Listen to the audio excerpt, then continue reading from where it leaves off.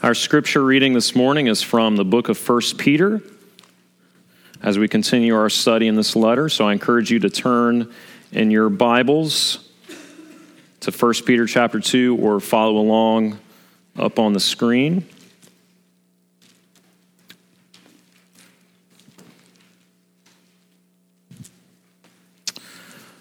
One of the earliest Christian writings that we still have around today is a letter from an anonymous Christian, and he's writing to a friend named Diognetus, and it's dated very early to the 2nd century. And in it, he describes the life of the Christians together. Listen to what he writes. For the Christians are distinguished from other men, neither by country, nor language, nor the customs which they observe. For they do not inhabit cities of their own, they do not employ a peculiar form of speech, nor do they lead an eccentric way of life. But living in all cities, as God has determined, and following the local customs with respect to clothing, food, and the rest of their ordinary conduct, they display to us their wonderful and striking way of life. They live in their own countries, but simply as sojourners or pilgrims. As citizens, they share in all things with others, and yet endure all things as if foreigners. Every foreign land is to them as their native country, and every land of their birth as a land of strangers. They marry like everyone else. They have children, but they do not expose their offspring. They have a common table, but not a common bed. They are in the flesh, but they do not live after the flesh. They pass their days on earth, but they are citizens of heaven. They obey the established laws and at the same time surpass the laws by their lives. They love all and are persecuted by all. And I think if the Apostle Peter had still been alive when this letter was written, he would have said amen to that description, because that's exactly what Peter is talking about here in his letter. In chapter 2, verse 11, he describes Christians as sojourners and exiles, or aliens and strangers, or pilgrims. In other words, we're passing our days on earth, but we're really citizens of heaven. And Peter says, if we're strangers here on earth and our true home is in heaven, that should change the way we live here on earth in the meantime. In other words, our lives here on earth should stand out.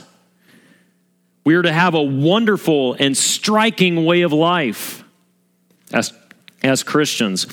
Listen to how Peter puts it in chapter 2, verses 11 and 12. Beloved, I urge you as sojourners and exiles to abstain from the passions of the flesh, which wage war against your soul. Keep your conduct among the Gentiles honorable, so that when they speak against you as evildoers, they may see your good deeds and glorify God on the day of visitation. So God has called us out of darkness into his marvelous light so that we can then shine light into the darkness.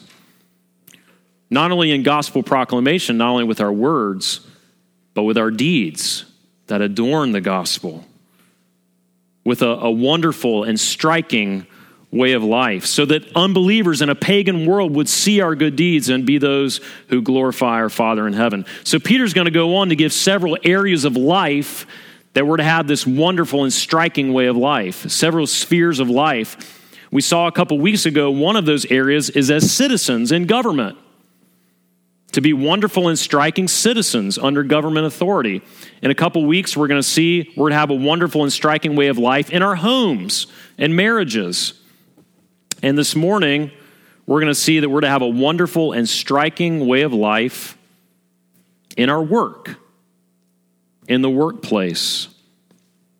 So that's where we are today in 1 Peter chapter 2, verses 18 through 25. Servants, be subject to your masters with all respect, not only to the good and gentle, but also to the unjust. For this is a gracious thing, when mindful of God, one endures sorrows while suffering unjustly. For what credit is it if, when you are sin and are beaten for it, you endure? But if when you do good and suffer for it you endure, this is a gracious thing in the sight of God. For to this you have been called, because Christ also suffered for you, leaving you an example, so that you might follow in his steps. He committed no sin, neither was deceit found in his mouth. When he was reviled, he did not revile in return. When he suffered, he did not threaten, but continued entrusting himself to him who judges justly. He himself bore our sins in his body on the tree, that we might die to sin and live to righteousness. By his wounds you have been healed.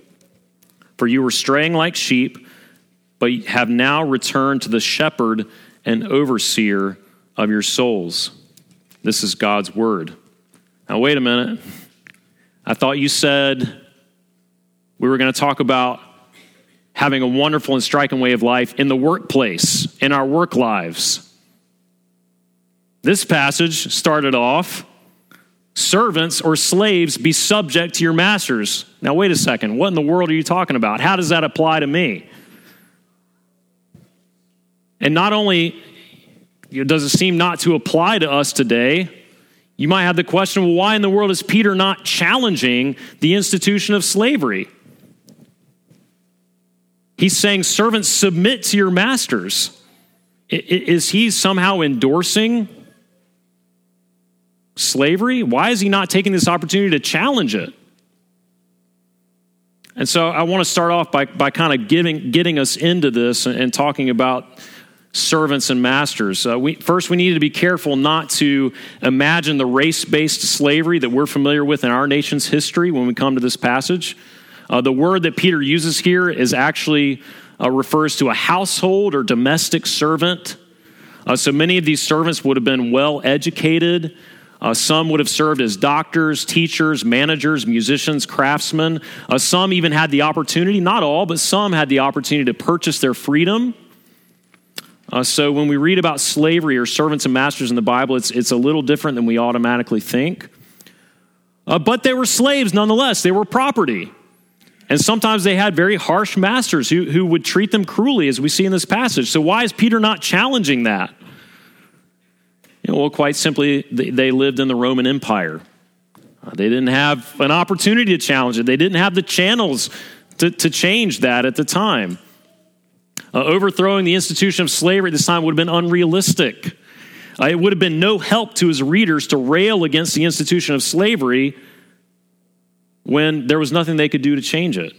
So Peter is just addressing his readers and the circumstances they find themselves in and helping them to live in a way that pleases God. That's all he's doing. And lastly, Peter, by addressing servants, the lowest of the low in that society, he's showing us that if they can endure in their situation and live in a way that pleases God, how much more can every single person in this room? Right? You see what he's doing. He's taking servants and he's giving them as an example to say, if the lowest of the low in that society, who had the most difficult of circumstances, if they can live in a way that pleases God in their situation, how much more can you and me?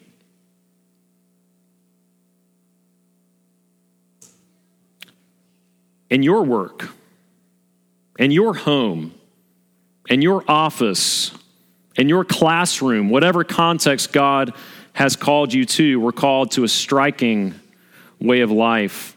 And what is this wonderful and striking way of life? What does it look like? Well, first, it's a posture of service. It's service. Slaves, be subject to your masters or submit to your masters with all respect. We're called to submit to authority.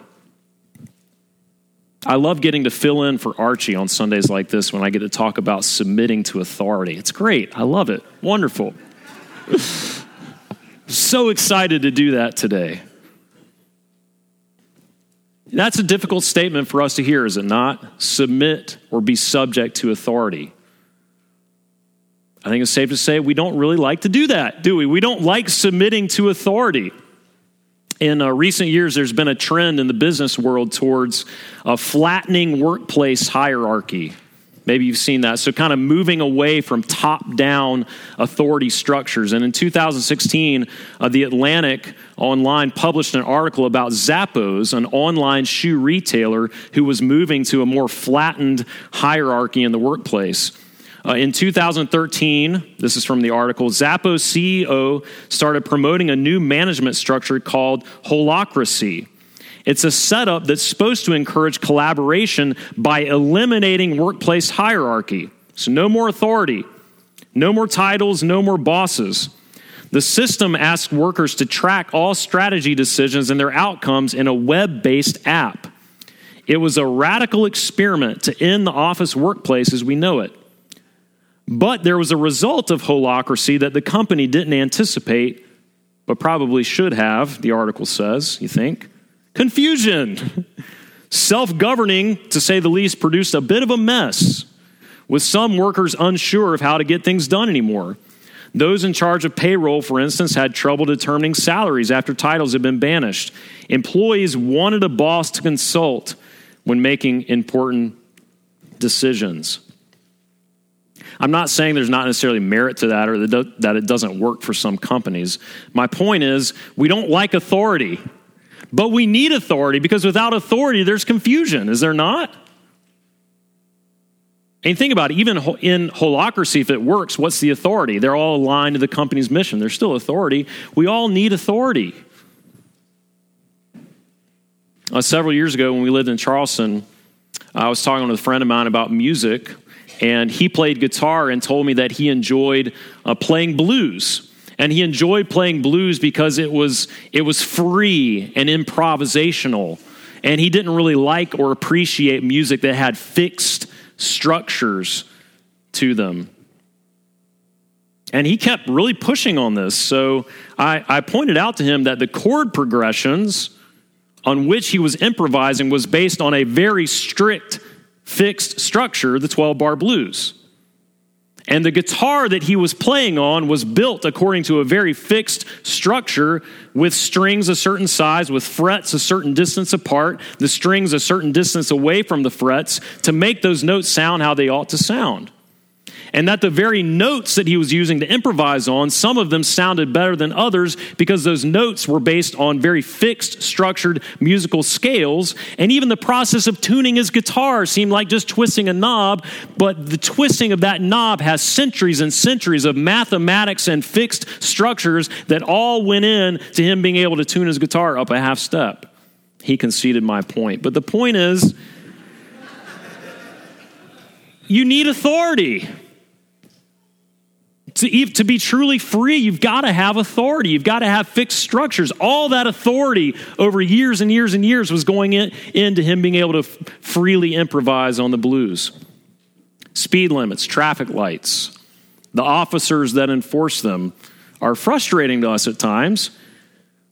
But if we did not have those, parents, would you feel free to let your 16-year-old get their license and drive out on the highway? Of course not.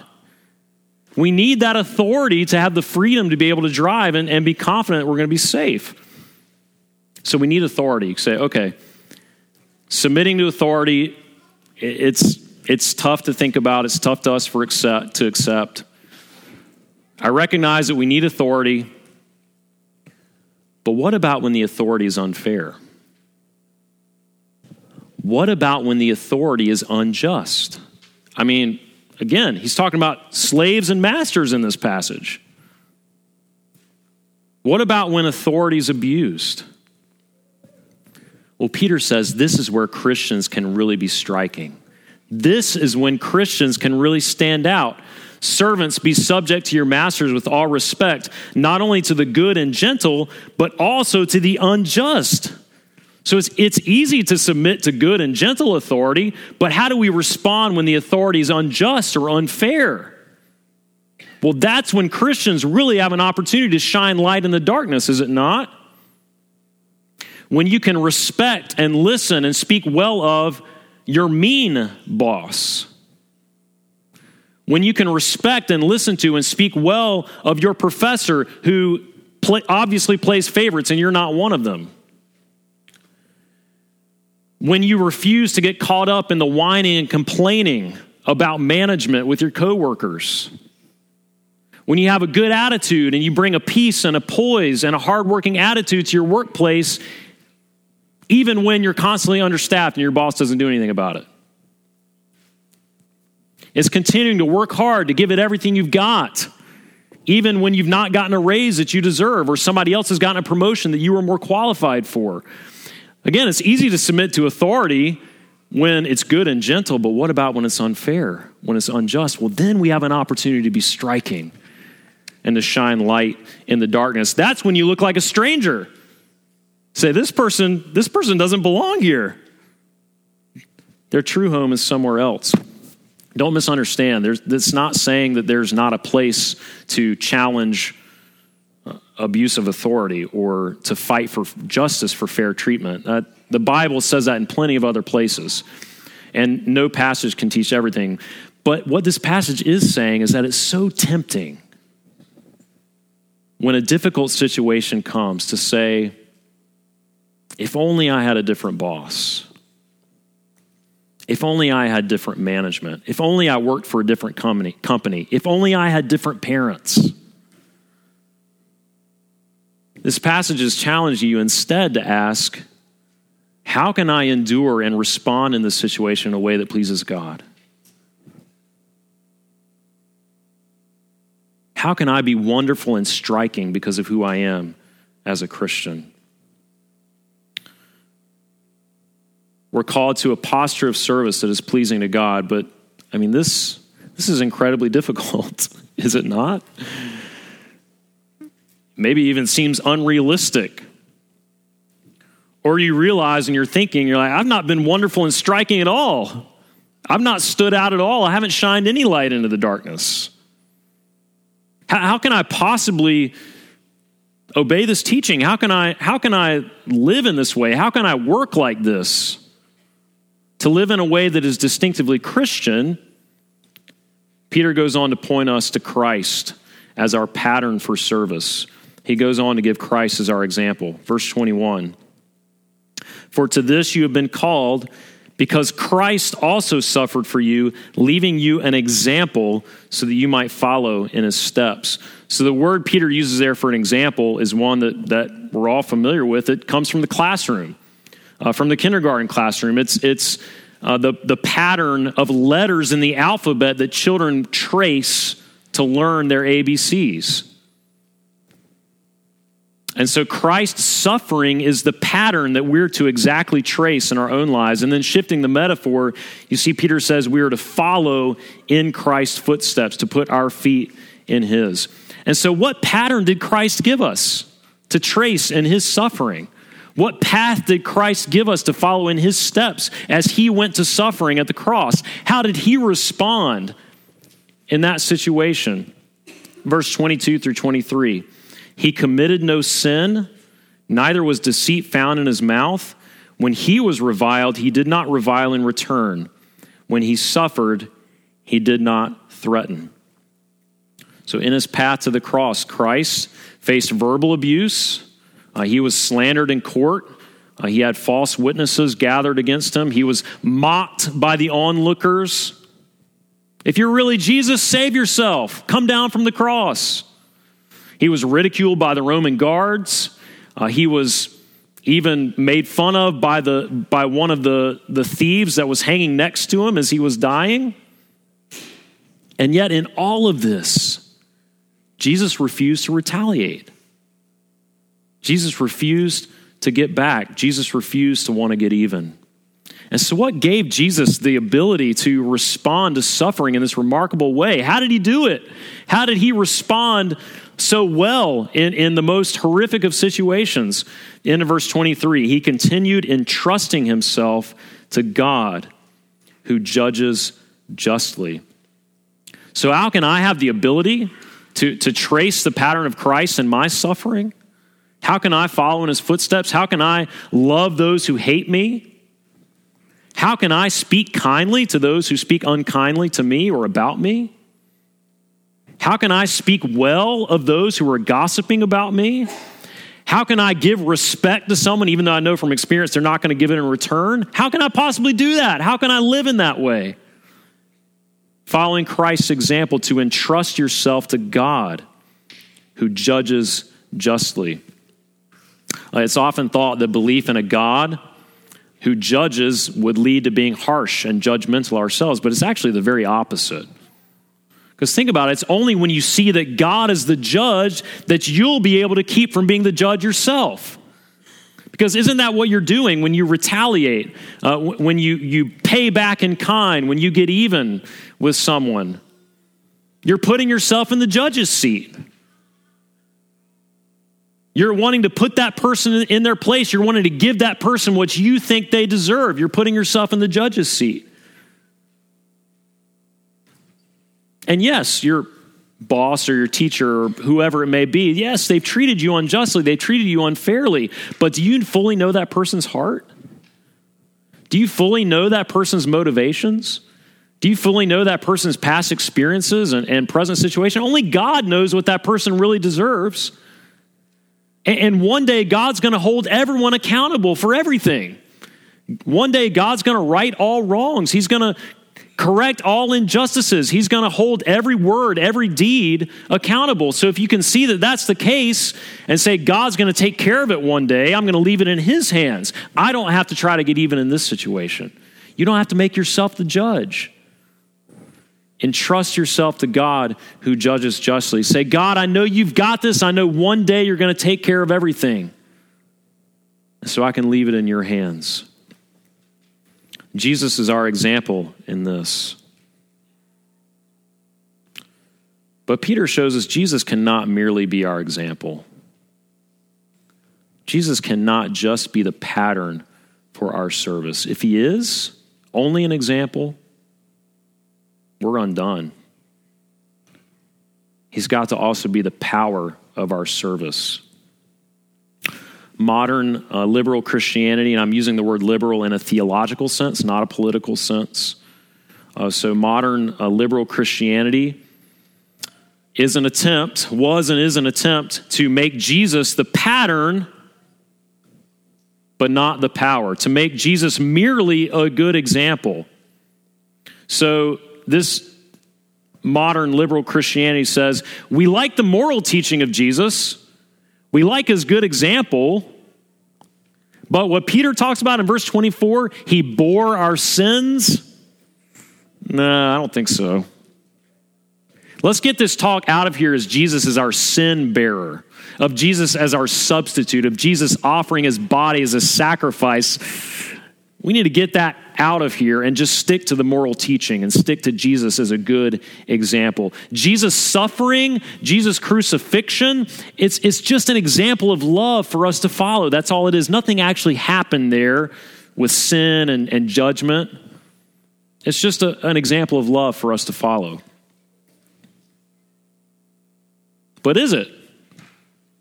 You think about it, if nothing actually happened at the cross, if Jesus did not actually bear sins, if Jesus was not our substitute in some way, if he was not a sacrifice, how can it be an example of sacrificial love if there was no sacrifice? So we would admire someone who would jump in front of a bullet to take it in place of another. But if somebody jumped in front of a bullet when there was nobody behind them, we'd think they were silly. It was foolish. If a firefighter runs into a blazing inferno and rescues a child out of that home at the cost of their own life, we honor him, we admire him, we revere him. But if that firefighter ran into the home knowing there was nobody in there, we'd say he was throwing his life away. There's no sacrifice involved.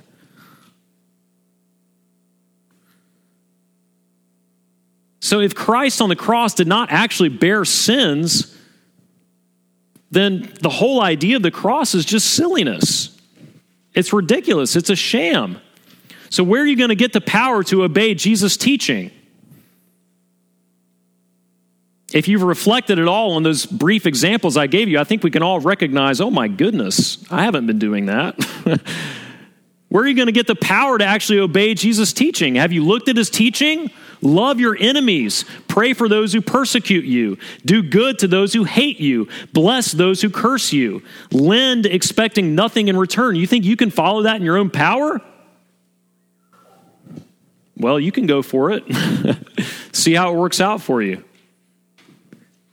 Say, but then what about the rest of us who are selfish to the core like I am? How are we going to get the power to obey it if Jesus is only an example? If Jesus is only our example, if he's only a pattern, that crushes us. We can't live up to that.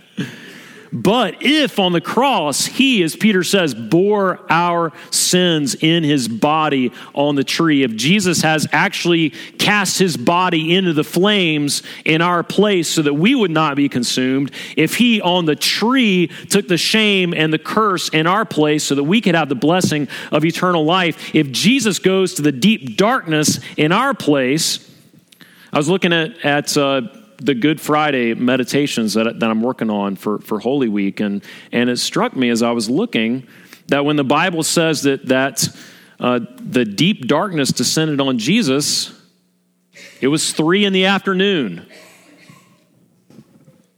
It was 3 p.m. That was a supernatural thing. God was saying, look, deep darkness is coming on Jesus. He's going to the abyss in our place, so that we could be brought into the kingdom of light. If Jesus has his Father turn his face away and cries out, my God, why have you forsaken me?" to bring us back to God, if by his wounds we are healed, then the cross becomes the power of God in your life. When you see that. Verse 24, he bore our sins in his body on the tree so that we might die to sin and live to righteousness. So how do you get the power to begin to live this way? In your workplace, in the classroom, in the home, wherever it may be. Not just by seeing that Jesus loved his enemies, but that he loved you even while you were his enemy. So how do you get the power not to retaliate when somebody speaks ill towards you or does something? How do you resist the urge to retaliate and get even and pay back? It's not just, well, Jesus didn't pay back. It's no, Jesus hasn't paid you back what you deserve for what you've done to him. You've got to see that it's in your own life. To take it in your own life as a power. How will you have the power to stay silent in the surrounding gossip or to refrain from laughing at a coarse joke or whatever it is? It's not just Jesus stayed silent. But as Jesus stayed silent for me, as my sin was placed on his shoulders. How do you have the power to speak well of a harsh boss? It's not just Jesus spoke kindly to his persecutors. It's ashamed I hear my mocking voice call out among the scoffers. It was my sin that held him there until it was accomplished. And when you see that, then you can treat others in the way that Jesus has taught us to do. How do you have the power to endure in a difficult situation and respond in a way that pleases God? How do you get the power to endure that? It's not just Jesus endured the cross, but he endured it for me in my place. Then the cross becomes not just a pattern, but a power. And you see that working out in your own life and in your relationships and in your calling. I think I can be confident in saying that there are some of you here this morning, regardless of what your theology is or your beliefs are on paper, I can be pretty confident there's some this morning for whom Jesus is your example, but he's not your sin bearer. Jesus is your pattern, but he's not your power. And you know it. You can feel it. You're trying to live. You're trying to measure up. And you said, there's only guilt. There's only condemnation. I can't possibly do it. There's no power.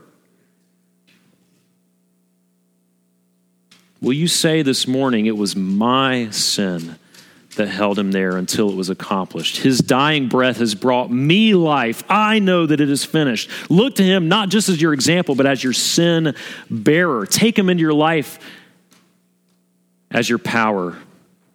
And then you'll be able to trace his pattern. Then you can follow in his footsteps to have this wonderful and striking way of life that he calls us to, so that others will take notice, so that they'll see your good deeds and they'll glorify God on the day he visits us. I'll just give you one quick example. a member of our church when we lived in Charleston, one day was commended by his manager in the presence of fellow coworkers because he didn't get caught up in the gossip and complaining of his coworkers. And that manager commended him in the sight of all his coworkers.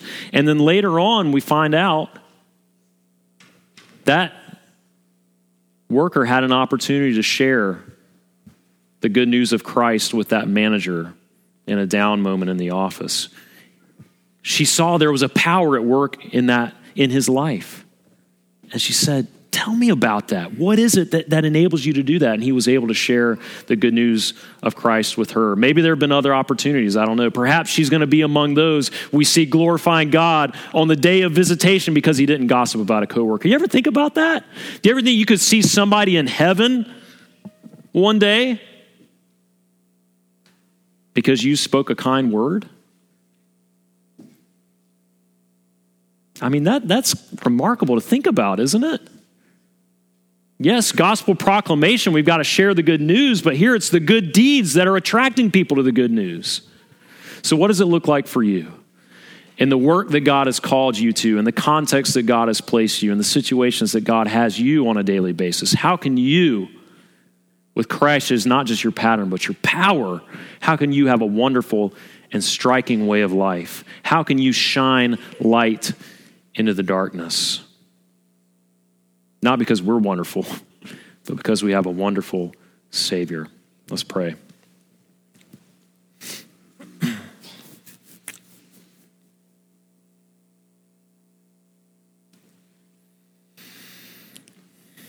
Father, we ask that you would, by your Holy Spirit, enlighten the eyes of our hearts to see Jesus. Yes, as our example, but first as our sin bearer. Yes, as our pattern, but also our power to enable us to trace that pattern. Help us to look to him and to bring that power of the good news down into the nitty-gritty of our everyday work and life and relationships. Do this by your grace, we pray in Jesus' name. Amen.